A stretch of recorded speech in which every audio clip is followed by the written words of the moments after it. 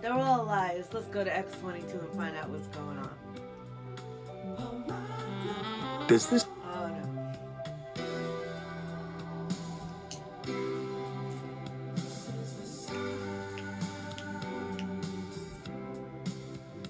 All right, X22. I did say that. Saying it again. As an incoming freshman senator from Utah, he could have written an article outlining his views, his position, his point of reference, what he hopes to achieve. Of course, he didn't do that. He specifically went out of his way to level his best attack, a verbal and thought-out assassination based on character against the sitting president of the United States. And he didn't just think about this early this morning. This was pre-planned. Why did Mitt do what he did? To start the incoming congressional year with a broadside assault against the chief executive. Remember. Okay, we know they're always going for Trump. Let's hear this. Where are they? I've been avoiding it, but where are they?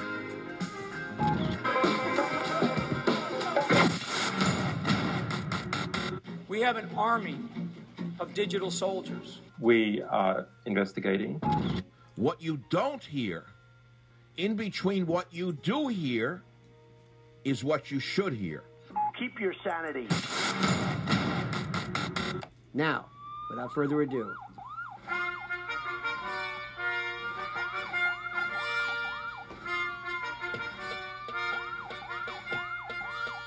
our troops love the President, Donald J. Trump. Okay. So now, wait a second. Alyssa Milano is missing? Oh, no. Oh, no. Stay-at-home mothers everywhere pulling their hair. This account, this guy, this traitor, with Michelle, and it's not a picture from a recent post. It appears like it's somewhere in the White House. It could be wrong, but there's a Christmas post from this guy. It doesn't seem like a normal photo. It seems like an old photo. Then we go to Michelle Obama posting December 19th was the last post.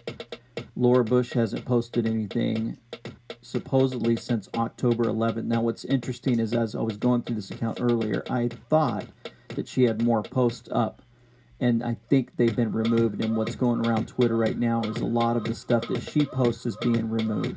Then we get to Joe Biden. December 21st was the last post. Interesting, he puts all these children all around him in his Twitter account.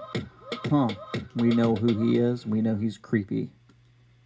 And then we've got Donald Rumsfeld, hasn't posted since June 12th. We know this man is evil. If you haven't done your research on him, you need to look. George Soros, also another man who I'm pretty sure most subscribers know. Not a man. I'm sorry.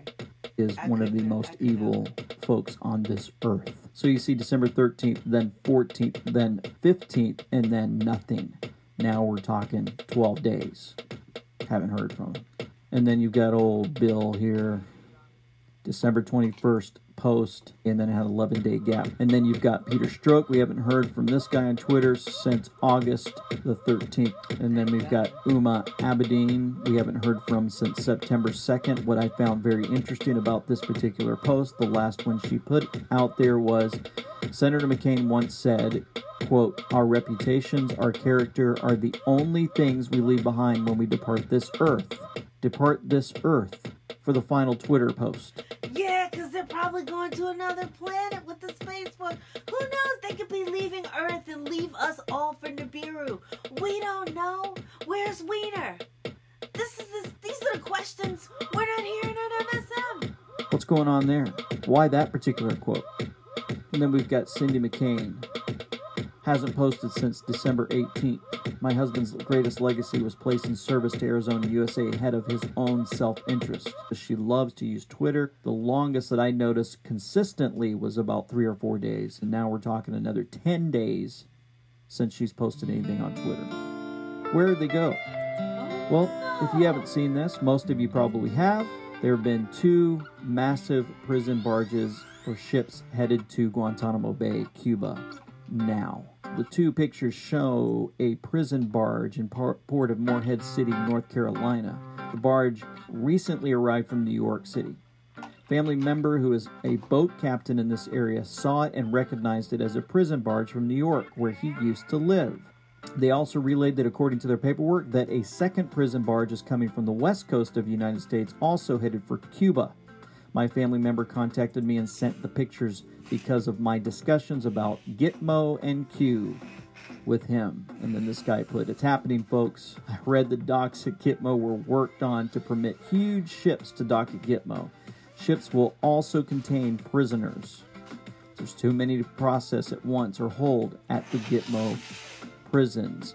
And then somebody put, "Amazing Serial Brain 2. Seems to confirm what we are all expecting.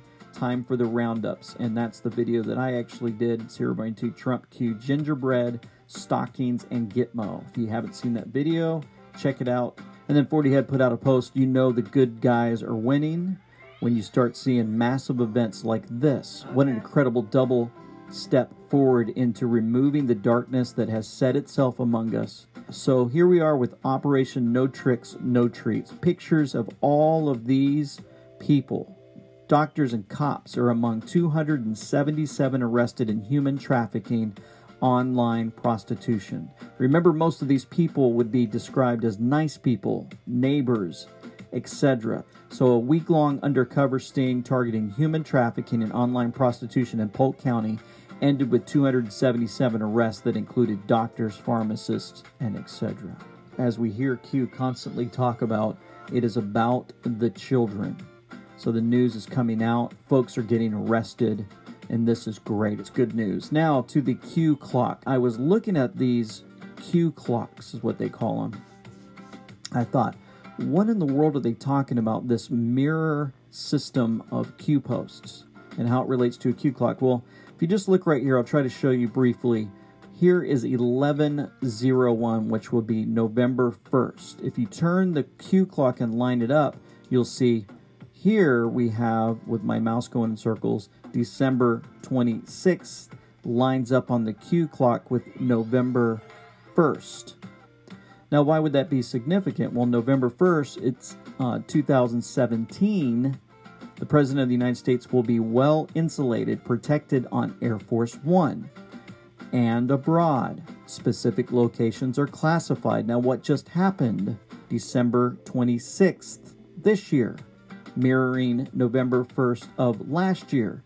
Air Force One aircraft spotted over Europe heading east, and we know that the president went to an undisclosed location, which ended up being with our troops overseas.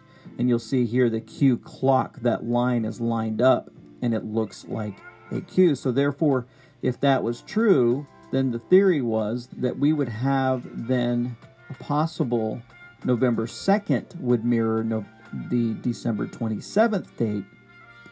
The next day, we looked at Twitter, exactly this: "My fellow Americans, the storm is upon us. God bless."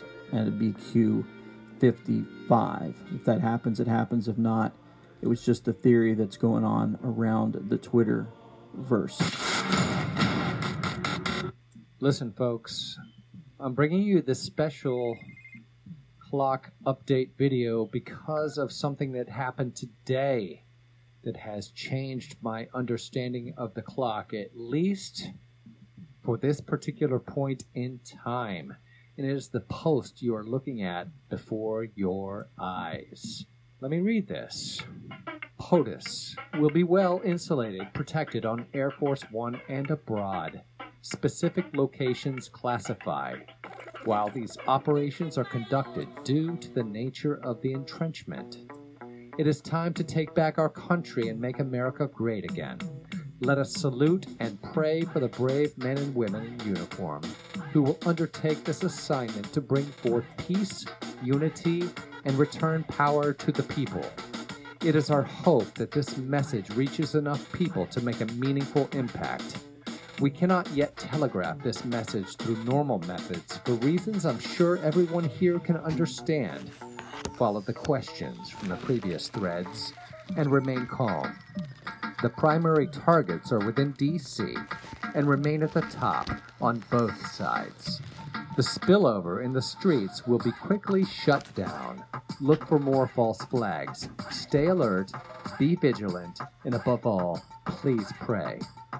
For God so loved the world that he gave his one and only Son, that whoever believes in him shall not perish, but have eternal life. Love is patient. Love is kind. God bless my fellow Americans. 4-10-20. That was a message from the president there. 4-10-20 in an alphabetic cipher is DJT. Donald John Trump, and abroad in classified locations. It hasn't been announced. You really have to take a good look at this, because maybe this is a timeline shift on the clock. Note that 1 November 2017 is a Wednesday, just like today is a Wednesday. And it's very important stuff. It go by with his hand over his heart, but quickly getting irritated after Laura Bush showed him the paper she was holding. Jeb looked like horrified at whatever he saw. You know what? Wait a second. I don't think Jeb is that swift with the acting. Now, out of all the people, I don't think Jeb is that swift with the acting. That looked genuine. Let's take that, rewind it back, and see what's going on. Where she was holding. Jeb looked like horrified at whatever he saw.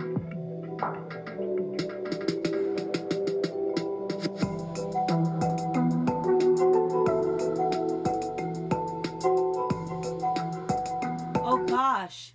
You know what Jeb's wife's face looks like? Hola, soy Rosalía. Escucha mi nueva canción, Di mi nombre, de mi nuevo álbum. No, not that. She looks terrified. YouTube. Maybe that's what she's thinking in Spanish. Oh.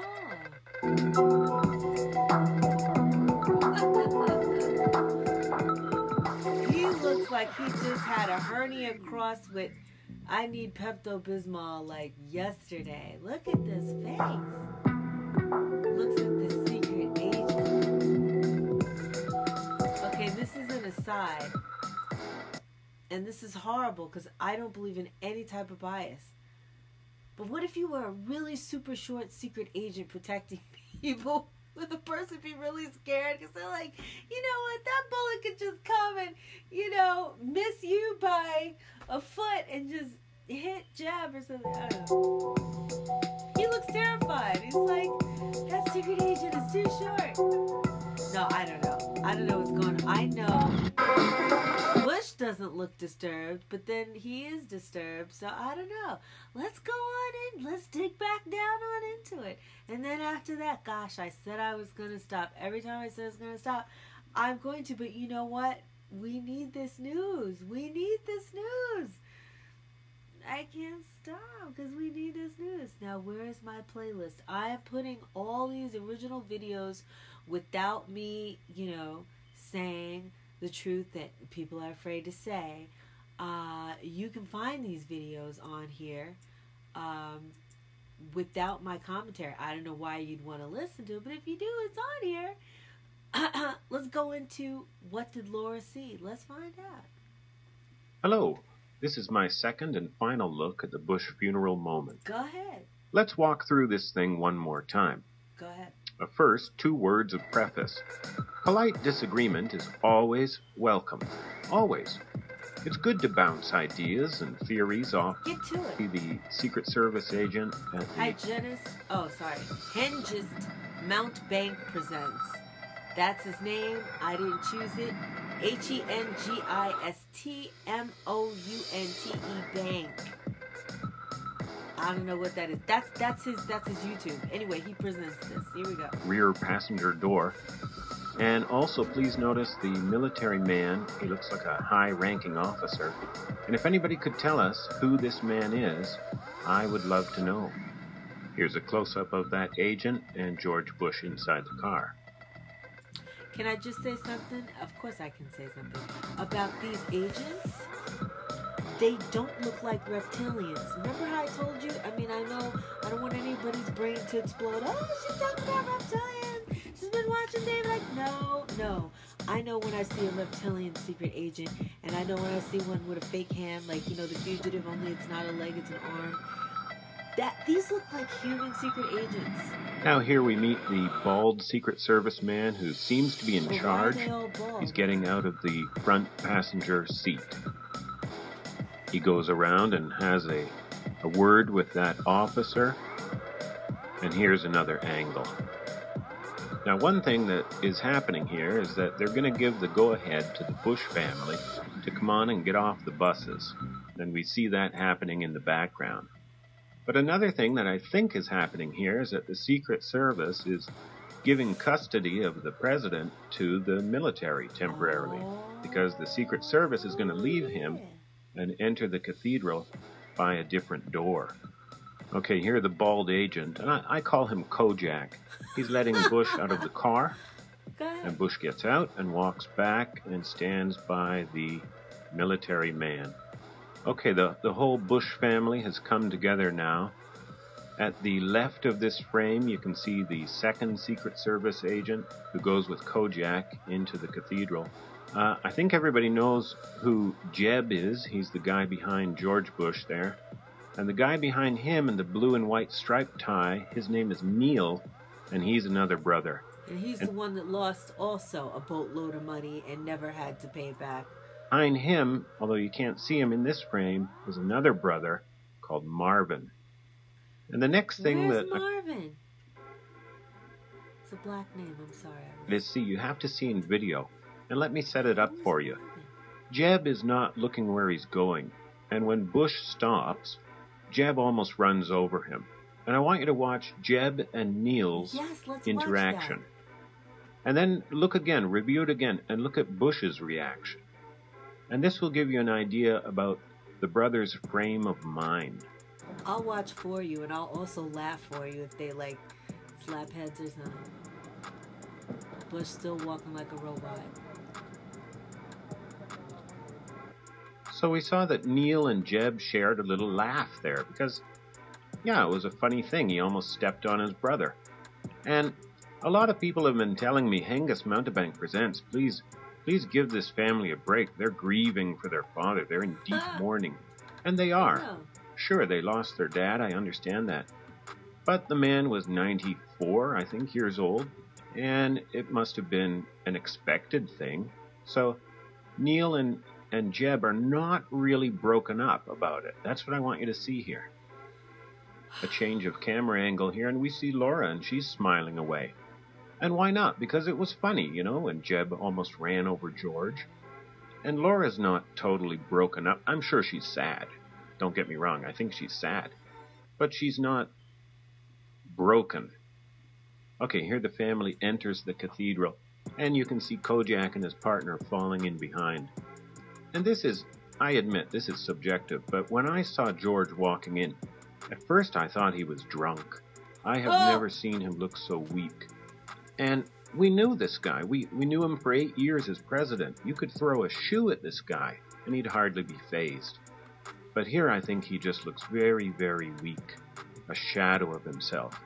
And again, I know the man's father has just died. I'm taking that into consideration. I thought, unless he was trying to put on a brave face,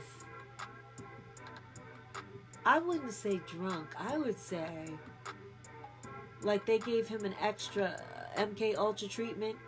Like, whatever they did to Kanye, they might have did it a couple of times on him. On George. You remember Jeb and Neil, not so weak looking. Now this whole exchange, I think this has been dealt with by other channels very well.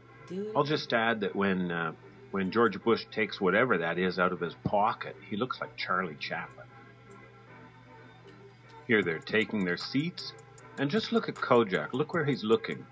I think he's looking at Trump for confirmation. And they're sitting down. Now I find these seating arrangements very strange. Look on the right side as we're looking at it. The first row is the presidential row. Behind them is the vice presidential row. And behind them are their Secret Service agents. All right? The Secret Service to the presidential row. It's a space of 2 rows. Now, on the left side, what do we have? We have the Bushes in the presidential row. And then behind them, the Secret Service sit, which is strange because they're breaking up the family. Don't So do why? that. On the right side, the Secret Service can sit 2 rows back from the presidents, and on the left side, they have to sit directly behind Mr. and Mrs. Bush. That's odd. Now you could say, well, Angus Mountebank presents. Just a moment. That's because the Secret Service walked in with the Bushes, and it was just easiest to sit down this way. But then I'll say, yeah, remember, the Trumps walked in, and they didn't have a Secret Service escort sticking to them. They didn't have a Secret Service tail on them. They walked in with that... I'm sorry, I thought I saw John Podesta. I'm tired. Maybe my contacts are withering off my eyeball. Young cadet, and he was kind of a glorified coat boy. Who is that? Huh. Well, anyway, here they are standing as the casket is coming down the aisle.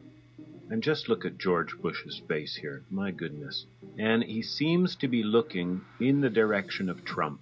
He might be looking at Trump at this moment.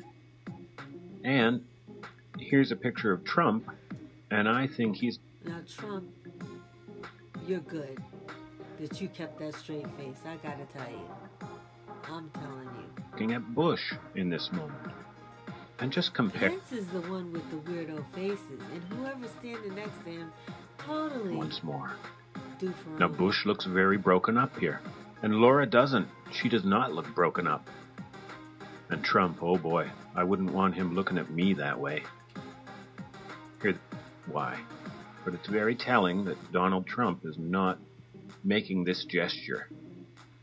Well, here we get going, and we're going to sing a song. Here we're singing the song.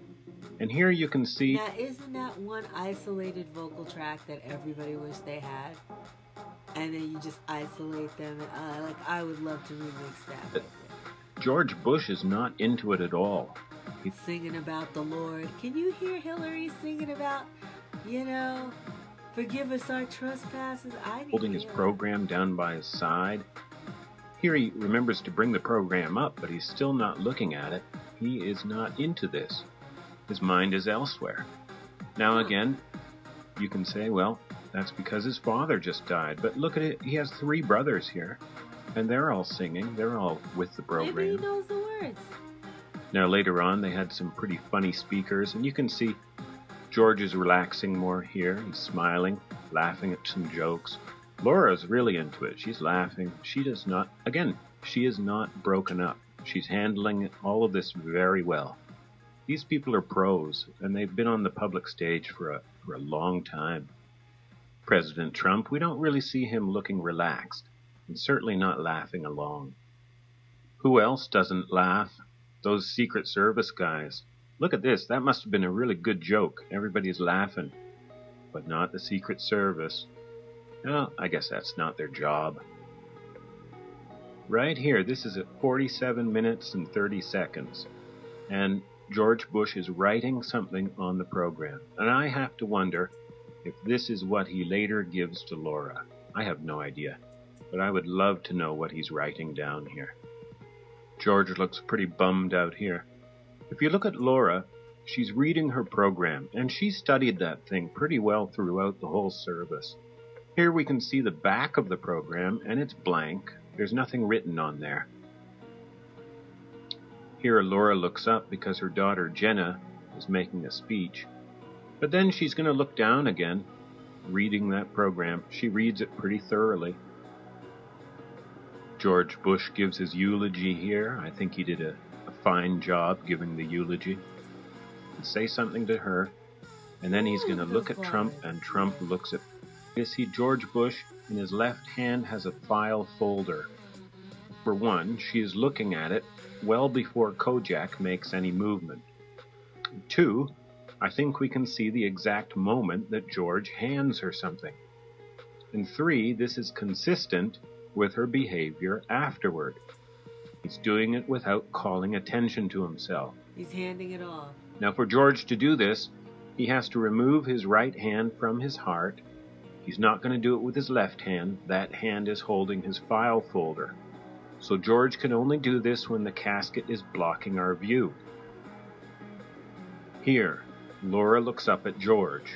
Yes, George? What is it? Oh, down here. What is this? Oh, let me see. Okay, I'll take you through that. Watch Laura, and also watch the Secret Service, and see if they have any opportunity to make a handoff.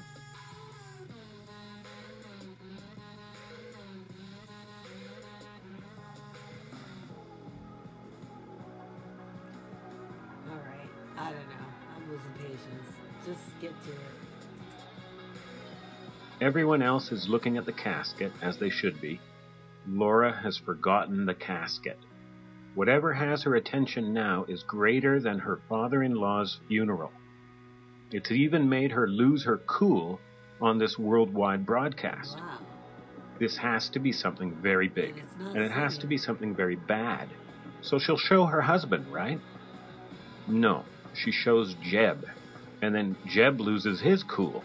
He looks like he's just seen a He ghost. tosses his cookies. Meanwhile, his wife looks like she tossed hers. Well, On Marvin. why doesn't Laura show her husband? Because she got it from her husband. Oh. And this face tells it all. Oh, no. Look, where are everybody's eyes in this photo?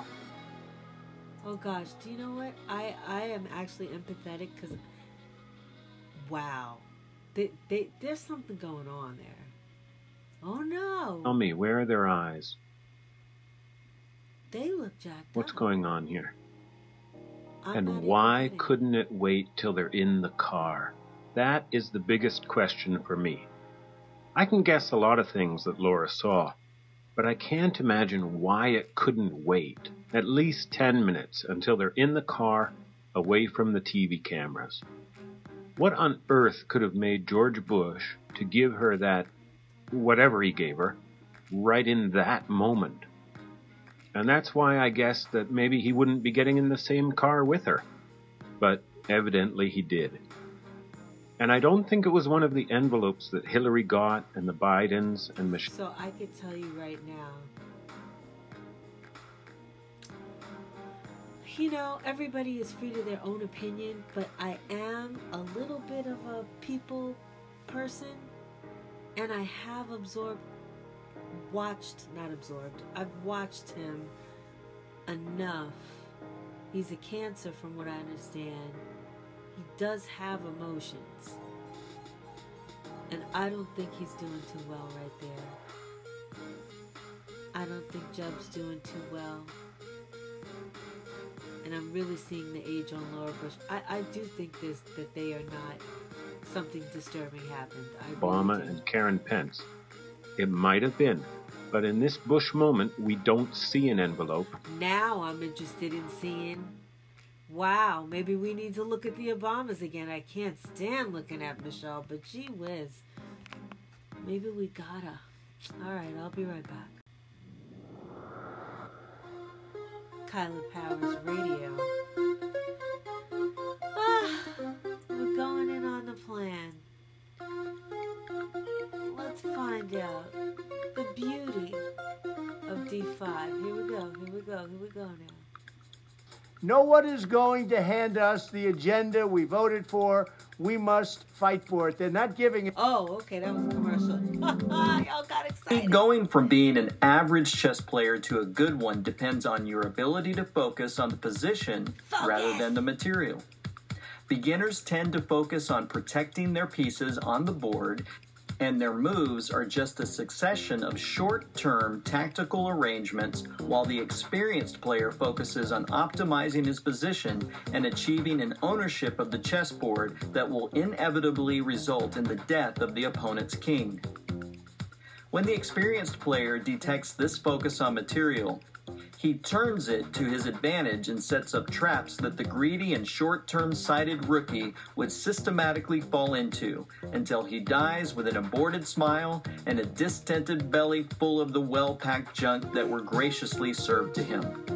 So you want to know about D5? Watch this 1990 Ovotkevich versus Kaczynski game, where Ovotkevich wins in 25 moves. As you can see, the first major mistake Kaczynski playing black makes is his 14th, the A5 move. He allows Vojkovic to take the pawn and is forced to lose time and make the queen d8 extra move to get the material back. In response, Vojkovic, pretending to still care about his challenge pawn on a5 and to be interested in the b7 pawn, moves his queen to b4, in fact, further positioning on e7. At this moment of the game, the highly strategic d5 position is unveiled, but Vojkovic skillfully temporizes, and while his opponent is losing time focusing on material, he's focusing on position. That's the d5. I know all about that right Kaczynski's next moves show he has not seen the position coming. He protects his b7 pawn with queen c7 and, defeated by greed, falls into the a4 pawn trap. This allows Vojkovic to finally play the 22nd d5 deadly move, which, at first glimpse, does not seem to be bloody, but in reality only offers to Kaczynski the bad or very bad options leading to his unavoidable defeat. That's the spirit of d5. Shiny objects strongly advertised and kindly offered to achieve the final victorious position. Now you understand why the maestro has responded so gracefully to the Grey Wolf's death. If D5, interpreted as December 5th, was the real fatidic date for the deep state in DC, do you think Q would have started to explicitly advertise it as soon as on May 10th, 2018, when he said this? The information that will become public will further demonstrate the criminal and corrupt, pure evil abuse of power that the Hussein administration undertook in the joint efforts with domestic and foreign dignitaries. The snowball has begun rolling. There is no stopping it now. D5. This drop was the start of Q's advertisement campaign for D5. Several other drops came later to sharpen the Black Hat's education on the existence of a link between D5 and the FISA declassification. Then, just to make sure his message was well understood, Q widened the trap by saying this, Q2494, D in brackets, EC5, D5, nothing can stop what is coming, nothing. This is the A4 pawn trap Kaczynski did not see. By equating December 5 to D5, Q was making the A4 pawn as shiny as it could get to trigger the response he expected from the deep state. Which one? A false flag to occupy the news cycle and bury the declassification. Q knew this would be their move, so he gave them the December 5 date to have fun with. The proof is in the following drop made as early as August 5th, 2018. Q1816, FISA, FISA, FISA. 20 in brackets. There is a reason why we needed to go mainstream prior to the evidence being dropped. You have more than you know. D5. Where we go one, we go all. Q. In this drop, Q is clearly saying he is not counting on the mainstream media to spread the news about the FISA declassification. He already knew a false flag would happen, and indeed it happened. Bush conveniently chose to die at the exact date causing December 5th to be a state funeral day. For example, allowing Fox News executives to force Hannity's focus on it and the cancellation of his Clinton Foundation guests. Q2541, Fox execs pulled 3 scheduled guests. Focus 41, Q. I am sure that with the Q training you have received, you all caught Comey's November 14th Mirror 41 tweet about his dog Benji was about a skull and bones dog. Let's use the Comey template Q provided in Q645 to decipher his tweet. Read carefully. Our dog, our skull and bones brother, Benji, died this afternoon, died earlier. Because he was a rescue, we will use his death to rescue us. We didn't know his age today, except very old, not disclosing exact deceased date. He was a friend to an entire big family as only a dog can be. Top member of the order. Goodbye, old soul. As you can see, the template Q provided is very powerful if you understand it. Now let's use the other numeric tools and other techniques Q has given us to know more about this tweet. The timestamp is 6:44. Really, James? You could not come up with anything less obvious? This 644, which is 2 times 322 skull and bones, indicates there is an extra instance of 322 floating. We will get back to it. Capital letters add up to OBBHG equals 34 equals 32 plus 2, which confirms his 322, but also gives us the phrase Bob HG. You all know who Bob is, right? Now, what is this HG? You have to go very far in left territory to know these things. He's talking about H.G. Wells, an English writer known for his books The Time Machine, The Island of Dr. Moreau, The Invisible Man, and The War of the Worlds. Now you know why a time machine was applied to President Bush's death, why his Dr. Moreau was murdered, why the murderer became the Invisible Man because the first suspect killed himself, and that all this is about the War of the Worlds, 23 versus 32, Trump, Q, and us against the international satanic cabal. Do you notice Benji equals 40? Do you remember that one instance of 322 floating? Add it to Benji, and you have 41. He coded POTUS 41 in his tweet using the dog's name and the mirrored date. To give full credit to his riddle, I'll make you notice something else. This OBBHG equals 34 is a message to Bob and to the secret society network, but also means something else.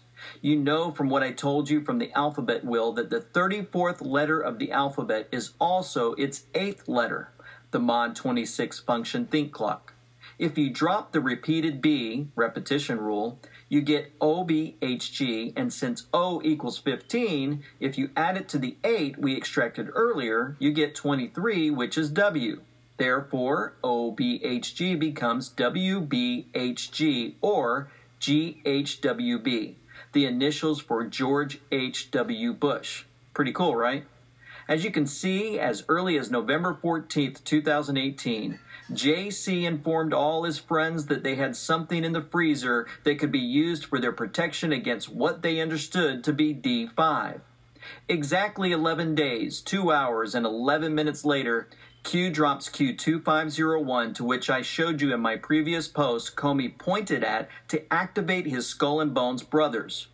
After talking about the advantages of declassifying after testimonies and reminding us of the beauty of the Executive Order 13526, Section 1.7, Q ends the drop with this, Q2501, koala, Q. Peruvian coffee, for those who saw this, koala is actually Benji. Yes, koala equals 40 equals Benji. Do you see it? This 11-2-11 day, hour, minute Q waited to respond to Comey's Benji tweet was indicating that the Avutchkovich's deadly 11 times 2 equals 22nd D5 move was played.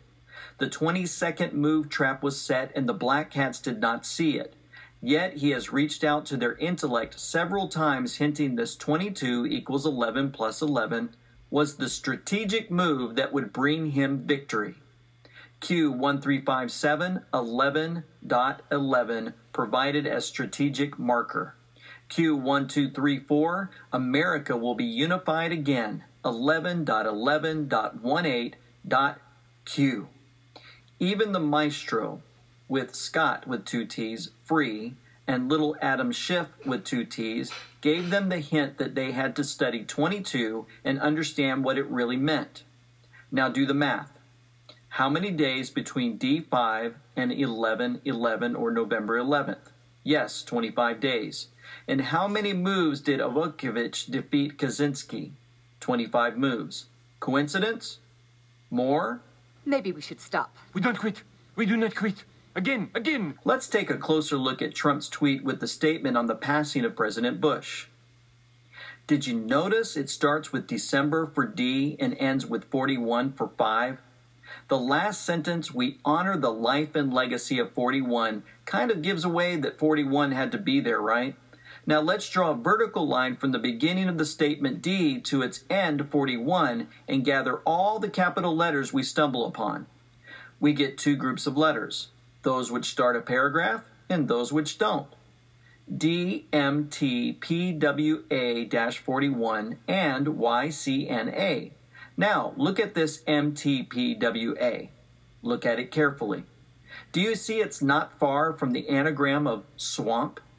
This is the reason why the maestro separated these capital letters, so we could see the hint, swamp. Now let's put them together. We get D-MTPYCWNAA-5, which represents D5, encircling MTPYCWNAA. Value for all of these letters is 116, and it is confirmed by the mirrored 61 equals QAnon coded in the 12 plus 49 timestamp. Since swamp equals 72, we deduce all these letters equal swamp plus 44. But since 41 in the statement is G.H.W. Bush, who was 44? Yes, Obama. Conclusion, the capital letters of the statement really mean D, Obama, swamp, -5. Translation, with the D5 move, the maestro has surrounded the Obama swamp.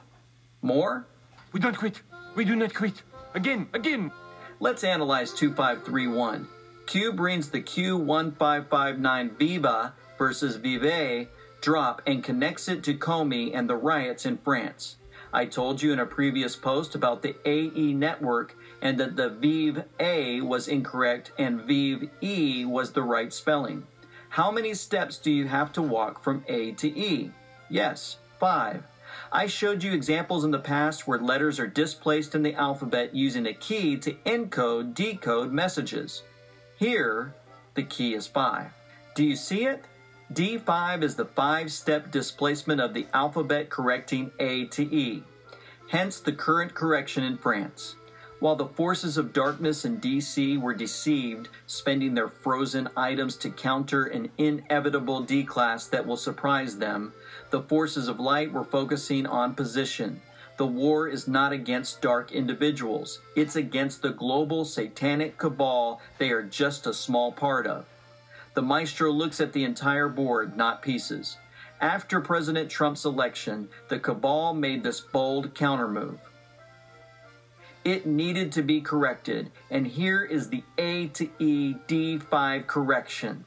Now you know why the vests are yellow and why the next drop is about Hanukkah. Q2532, light through darkness. Do you believe in coincidences? Q. Q2530, vive la France. Q. For nothing is secret that shall not be made manifest, neither anything hid that shall not be known and come abroad. Folks, this is a great time to be alive. Let's stay positive. Let's stay prayed up. Let's pray. Father, thank you so much again for your great guidance and direction in all of our lives, especially in light of all the things that are going on around the world. We ask for protection for our great president and his family. Protect us from the enemy who wants to destroy us in all these channels. It's in Jesus' name we pray. Amen. Folks, hit the like button below if you like this video and subscribe below, and also the bell if you'd like to get notifications when videos are uploaded. Also, if you want to help this channel out, you can go to my Patreon. This channel is called And We Know. And now we're going to go in on what else? Q's plan.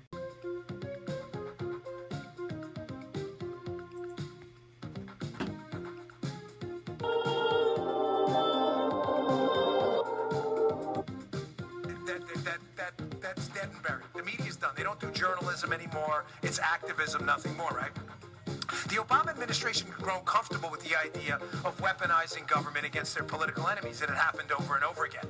We had the IRS scandal, we had the AP phone record scandal, the Jim Rosen Fox News scandal, and I ask you this, what happened to any of the people involved? Anyone? Yeah, the answer is nothing. The Obama administration had gotten completely comfortable with the idea of abusing government for their political means. So what happens? This plan gets hatched, and I'm going to be candid with you. Where exactly it's hatched, nobody is yet sure of to this day. Matter of fact, if you're familiar with my commentary on Fox, I say often one of the great mysteries of this case is what's paragraph 1. Paragraph 1, what do I mean by that? When I was a federal agent, when you arrest someone, you have to do what's called an MR, a memorandum report. Paragraph 1 of that MR is always how the case started. I got a call from Jane Doe, bank fraud investigator, said this credit card number was stolen on April 14, 2015. I made a few calls, and the next thing you know, it's an 80-page report about this massive scheme. Paragraph 1, though, always lays it out. Always. Do you know to this day we still have no idea what paragraph 1, the why they started to spy on the Trump team was? Now, I get it. It was for political. I get that. But at some point, somebody, you have to understand, folks, how to put down on paper a semi-legitimate reason to start the most massive spying operation in a political campaign in U.S. history. Do you know nobody to this day will tell you what that is? I know what it is. So the first plan they do to hit the Trump team, folks, is they learn to manipulate these about queries in the NSA database. The NSA has a database of a whole boatload of information, metadata, texts, that kind of stuff. How it works is too complicated in the time I have. But what you can do is you can query that NSA system and you can get a whole lot of information. But what happens? This is plan A. This is how they're going to get the information. I hope, if I'm not following, please stop me, because this is important.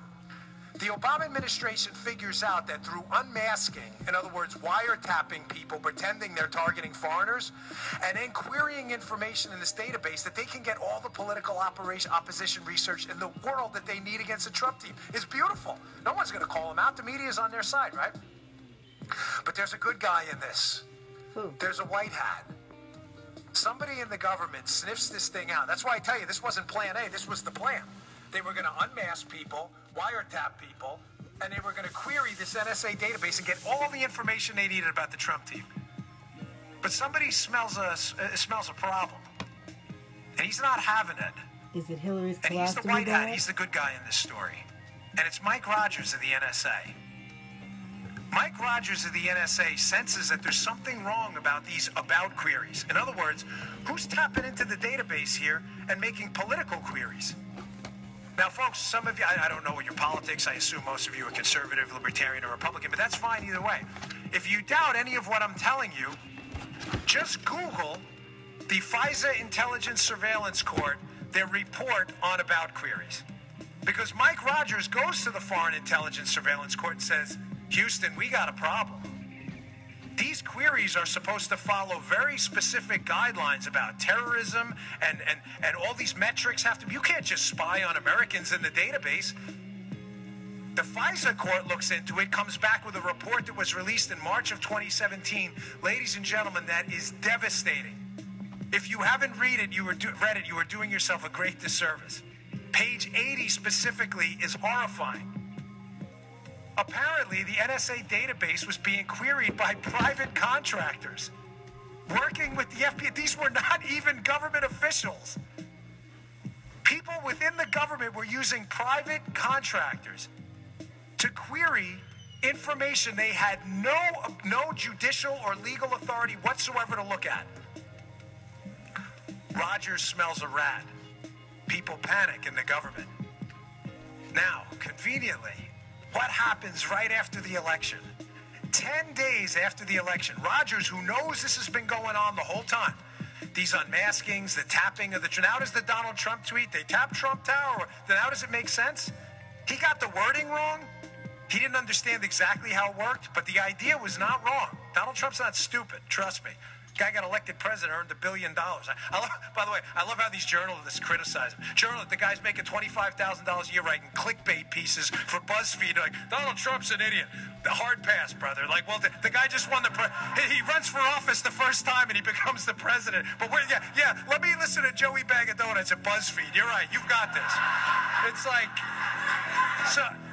so about 10 days after the election, Donald Trump, someone goes up to visit Donald Trump in Trump Tower. Who visits him? Mike Rogers. But Rogers doesn't tell anyone. This is going to trip you out totally. He doesn't tell anybody in the White House he's going up there. He visits Trump in Trump Tower, conveniently 10 days after the election, which, from my experience in the Secret Service, is just enough time for them to go up to Trump Tower, WACA, the White House Communications Agency, for the president-elect, and set up a skiff. where they can talk privately, a sensitive compartmentalized information facility. In other words, a place where no one can listen in. Rogers gives it about 10 days, goes up there, has this big meeting with Donald Trump, and what happens the very next day? Donald Trump evacuates Trump Tower and goes to Bedminster, New Jersey to never return for another meeting. You think that was a coinky-dink? Like he did that by accident? Oh, let's just go up to Bedminster. I got nothing else to do.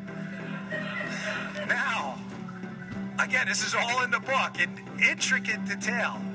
The greatest spy story ever told, except the fact that it actually happened. And it happened against you. Rogers has this meeting. Trump evacuates Trump Tower. The very next day, the Obama administration comes out and calls for somebody to be fired. Who's that somebody? Mike Rogers. And they start blaming it on things like drone strikes and other stuff. Like, really? Could you be any more obvious? The Obama administration knows Rogers is the good guy and fills Trump in on this entire debacle. He probably goes up there and says, brother, they're spying on you, like right now. He doesn't know, but now he does. So he leaves. All of a sudden, people start resigning from the federal government after that. You know who also resigns? Bob Hannigan. Now, who's Bob Hannigan? Bob Hannigan is the head of the GCHQ, which is the British NSA. Well, why do you think the head of the British NSA would resign right after that Rogers meeting, right after Trump finds out about this massive spying operation? I'm going to tell you why right now. This is from CNN. See it right there? I didn't Photoshop this. April 14th, 2017. Remember who Bob Hannigan is? He's the head of the British NSA. British intelligence passed Trump associates' communications with Russians on to U.S. counterparts. You think I'm making this up? That's CNN. I didn't write it. They wrote that. So not only is the United States government, Plan A, weaponizing its intelligence community to listen in and computer search the Trump team to hurt them during the campaign for political oppo, they're working with the British and the Australians to pass information about the Trump team onto the Obama administration. Don't take it from me. Take it from CNN. They find out about this. Now, this thing breaks down about halfway through. They move on to Plan B. What's Plan B? They realize Rogers is onto them. They're like, hey, folks, we better ease up on the unmasking and the tapping into the database. People are getting caught. This is probably not good. We're leaving a massive paper trail. And what if we lose, right? They move on to Plan B. Plan B is Crossfire Hurricane. They say, well, listen, if we can't spy on them illegally, let's just spy on them legally. We have this beautiful thing called the FISA court, where we can walk into the FISA court, we can get a warrant on somebody, and when you get a warrant on somebody in the Trump team, they have this beautiful thing for the Obama administration called the two-hop rule. Well, it's for everyone, that's for Obama. Meaning, if I spy on you, and you're a member of the Trump team, I can hop to everybody you emailed, and then everybody they emailed.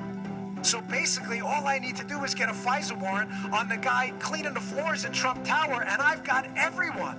Because if he emailed his boss and his boss emailed Don Jr., I get everybody. Beautiful, right? Not really. Because they were stupid. They were dumb. And they screwed up. The problem with the FISA court, unlike the unmaskings and the tapping into the database, is they had to produce actual evidence in front of a judge. There was a judge in a FISA court that needed evidence that the Trump team was working on behalf of a foreign power, but critically doing it in violation of at least one U.S. law. Folks, they had nothing. They had zero. They had nothing on collusion. Nothing. Zero. So what does the FBI and the State Department and the DOJ do?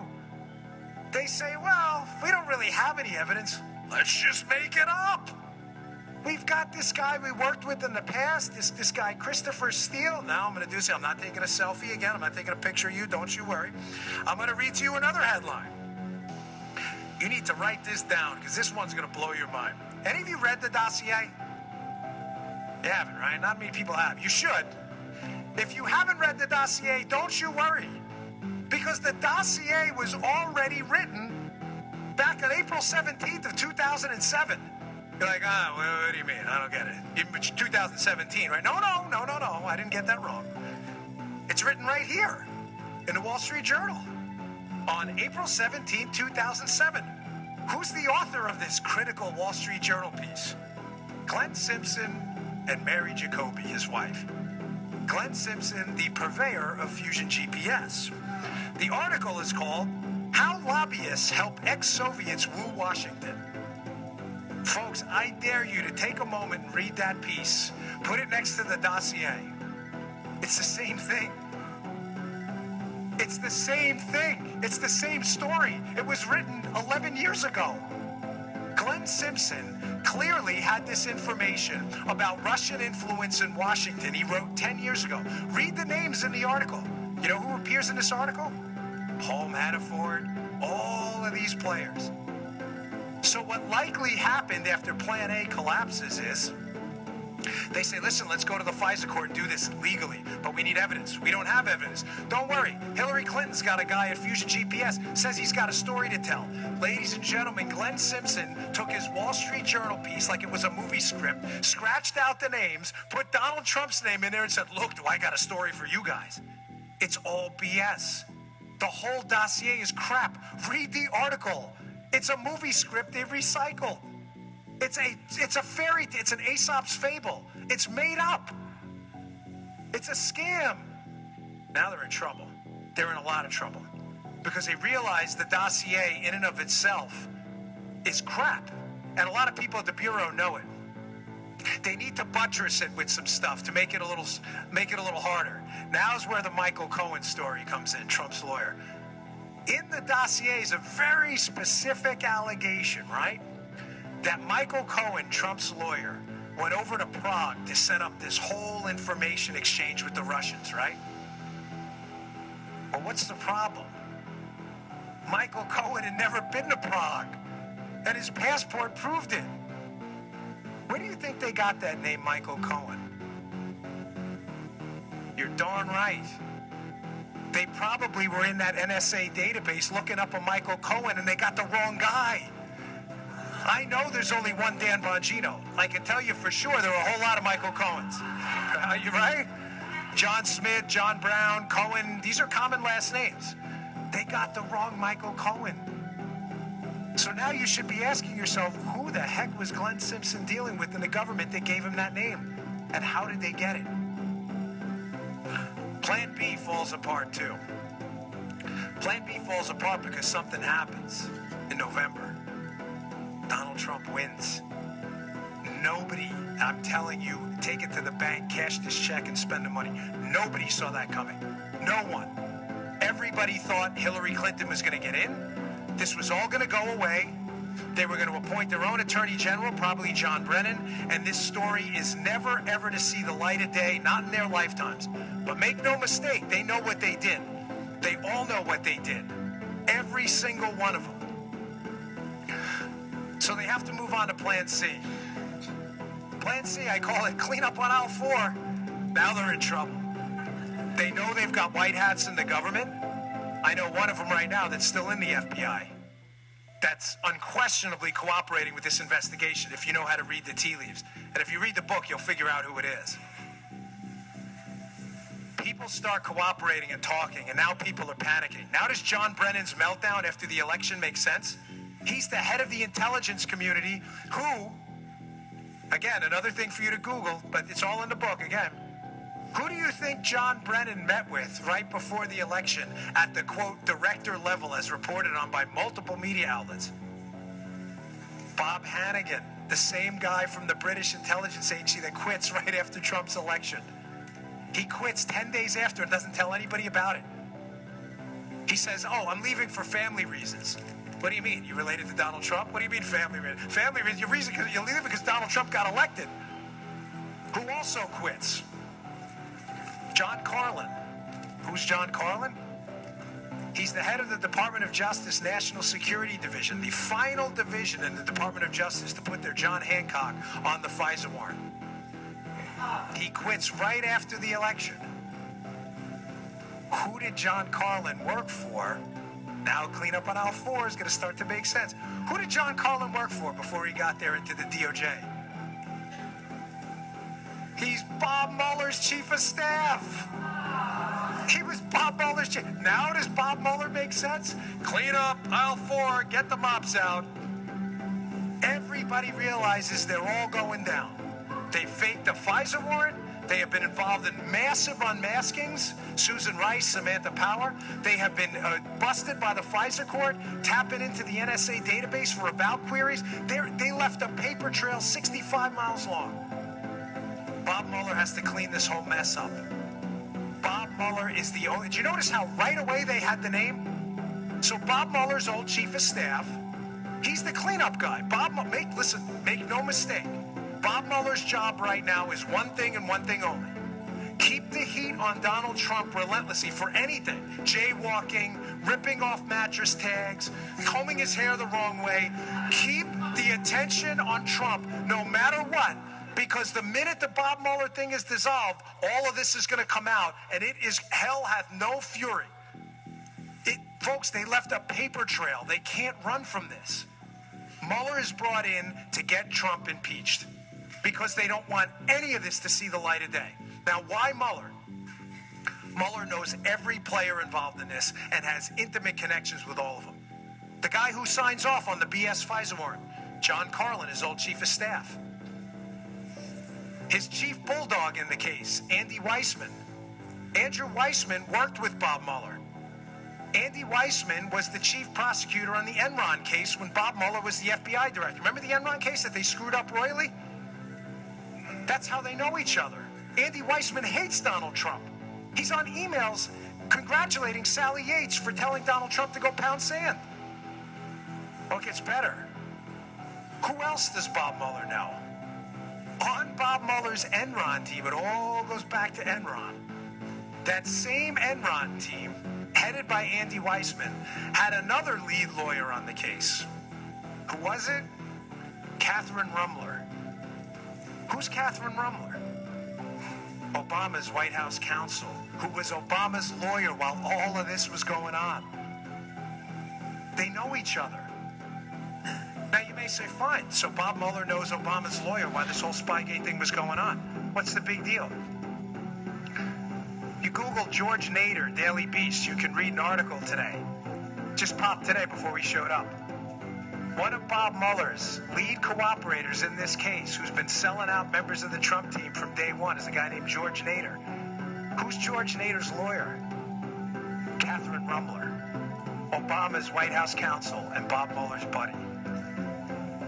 The lawyer for the lead witness in this case feeding information to Mueller is Obama's White House counsel, otherwise known as the Fixer. She fixed everything for them. She was involved in Benghazi. She was involved in the IRS. She was involved in the Secret Service scandal. Just Google her name, put in any one of those things, and who's the person giving the statement? Catherine Rumler. Who was also on that Enron task force? Lisa Monaco. Barack Obama's Homeland Security and Counterterrorism advisor in the White House while all of this was going on. They all know each other. Your final piece to the cleanup on aisle 4 operation. Who else does Bob Mueller know? Who now has legislative, who has control over this, I should say, right now in the Department of Justice, right? Rod Rosenstein, right? Because Sessions had recused himself, now Whitaker's in there, which was a good appointment, right? A case happens a little while ago, the 10X case. It's around 2015 or so. It happens in Maryland. I'm familiar with it because I worked in Maryland as a Secret Service agent in Baltimore. I wasn't involved in that case at all, but I know the office well. The 10X case goes down in Maryland. The 10X case, a cooperator for the United States government paid $50,000 by the FBI. Comes to the FBI with some troubling information that the Russians are helping the Iranians build their nuclear program, and that there's a company helping Russians get a hold of our uranium. It's called the 10X case. It was the precursor to something you may have heard about, the Uranium One operation. The same players are involved. The case gets thrown out on a BS press release on a Friday night so nobody will pay attention. Everybody's gag ordered, and it all goes away. that the Obama administration, an FBI paid informant, admitted that we were giving the Russians uranium while they were building the Iranian nuclear program and chanting death to America. Who was the lead prosecutor on that 10X case, the precursor to Uranium One? Rod Rosenstein. And who's the FBI director? Bob Mueller. Folks, they all know each other. This is the biggest scam in American history. Folks, I beg of you, I really do. You cannot let your legislative people, your congressmen, or anyone off the hook. Whatever connections you have, you need to keep the heat on this. Because if these people don't go down the right way, unlike the Obama administration tried to do it to us, this will happen again. I'm telling you, what they did was such a grotesque, horrendous abuse of power. It disgusts me to this day, and I will never, ever forget that story about that guy we arrested and his crying kid that morning who wasn't going to see his dad for another year. That's a horrible thing to have to do to someone, and it's a grotesque thing to do to someone to unleash the power of the federal government when they did nothing wrong. And Donald Trump did nothing wrong. The names never stop coming up again, ever. Oleg Deripaska, connected to Vladimir Putin, who's connected to Adam Waldman, a lobbyist who's emailing and texting Mark Warner, a Democrat on the Senate committee. Who's Waldman working for, too? Christopher Steele, the guy working for Hillary. They're connected to the Russians, the people that show up at the Trump Tower meeting. Veselnitskaya with Don Jr. and Rinat Akhmetshin. Veselnitskaya works for Fusion GPS on a separate case. And Akhmetshin, the other guy, the Russian intel guy that shows up at the Trump Tower meeting, you know who his lawyer is? Edward Lieberman. You know who Lieberman's wife is? Evelyn Lieberman, Bill Clinton's old chief of staff. Mr. Gorka, question. We know this. Dan, after the panel this morning with Joe DeGenoa and Victoria Tunzing and this presentation, we have incontrovertible proof of the biggest political law enforcement intelligence scandal since our republic was founded. Yeah. Is it enough for the right person to become AG? If it isn't, what more do we need for justice to be done? And I get this question all the time. I say, well, what's going to happen? And I'm here to give you the bad news, unfortunately. No, I mean it. I'll give you the bad news and the good news. The bad news is nothing. I am not convinced anything's going to happen to any of these people at all. Remember, justice isn't blind in the United States. It's only blind to Democrats. Look, Bob Menendez got off. Hillary Clinton got nothing. I mean, it's completely obvious that Hillary Clinton was involved in federal crimes. There's no doubt about it. It's just there's no will to prosecute Democrats. And the reason for that, as Sebastian knows as well as a lot of you do, is the media are full of liberals that will protect the Democrats to the end. They'll have Donald Trump potentially thrown out of office for ripping a mattress tag off. Hillary Clinton will, trade information over a private server that the Russians and Chinese were most likely reading, and nothing happens at all. Now, you say, well, what's the good news in that? I'm just being candid with you. I'm not convinced anything's going to happen at all. There's a massive paper trail on this. I think you'll get some of the non-politically connected players. I think Andy McCabe's in a lot of trouble. I actually think Jim Comey's in more trouble than you think. That's, again, if I had more time, I'd explain to you why, but he's in a world of trouble. He hid the case from Congress for 8 months. He's obligated to report quarterly. I know liberals have a tough time with math, but that means every 3 months. So Comey's in a world of trouble. But the politically connected players, Brennan, Clapper, John Carlin, Susan Rice, Samantha Power, the people who are involved, I'm not convinced anything's going to happen at all. Here's the good news. I always say I hate quotes because I think it's like for lazy men that speak when they let me quote someone else. Talk yourself. You can't figure it out. But some are really good. And, the book The Natural is just tremendous by Bernard Malamud. And in the book, he says, we all live 2 lives, the one we learn from and the one we live after that. And the only path to true happiness is through suffering. So I always bring that up in the end. Because, folks, it stinks. It physically and mentally wears on you knowing that we're always going to be the subject of ridiculous scrutiny by hacks in the media and police state tyrants in our government that hate us, while the other side gets a pass and gets celebrated on college campuses and they leave like heroes like Hillary Clinton. But that's your suffering. I mean, I'm not Tony Robbins. I'm not here for an inspirational speech. I'm just here to tell you that whatever your religion is, Jewish, Christian, whatever it is, the lesson from Jesus Christ and just about everyone in the Old Testament is the only path to salvation is suffering. You're here fighting for a cause. You know in the end it's probably not going to work out for you. But one day, you're going to be standing next to Hillary Clinton at the pearly gates of heaven or wherever you may go. And you're going to be able to say, damn it, I did the right thing and stood for what was right, while this joker scammed her entire time. Know your life meant something, and theirs are meaningless. And know one more thing. Although we may not get actual justice out of this, you will get cosmic justice. And cosmic justice is this. History eventually tells the real tale. Every single time.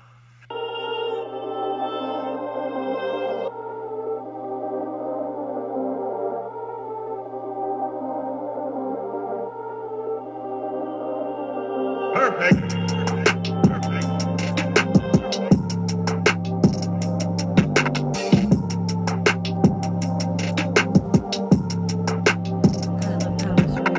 Perfect.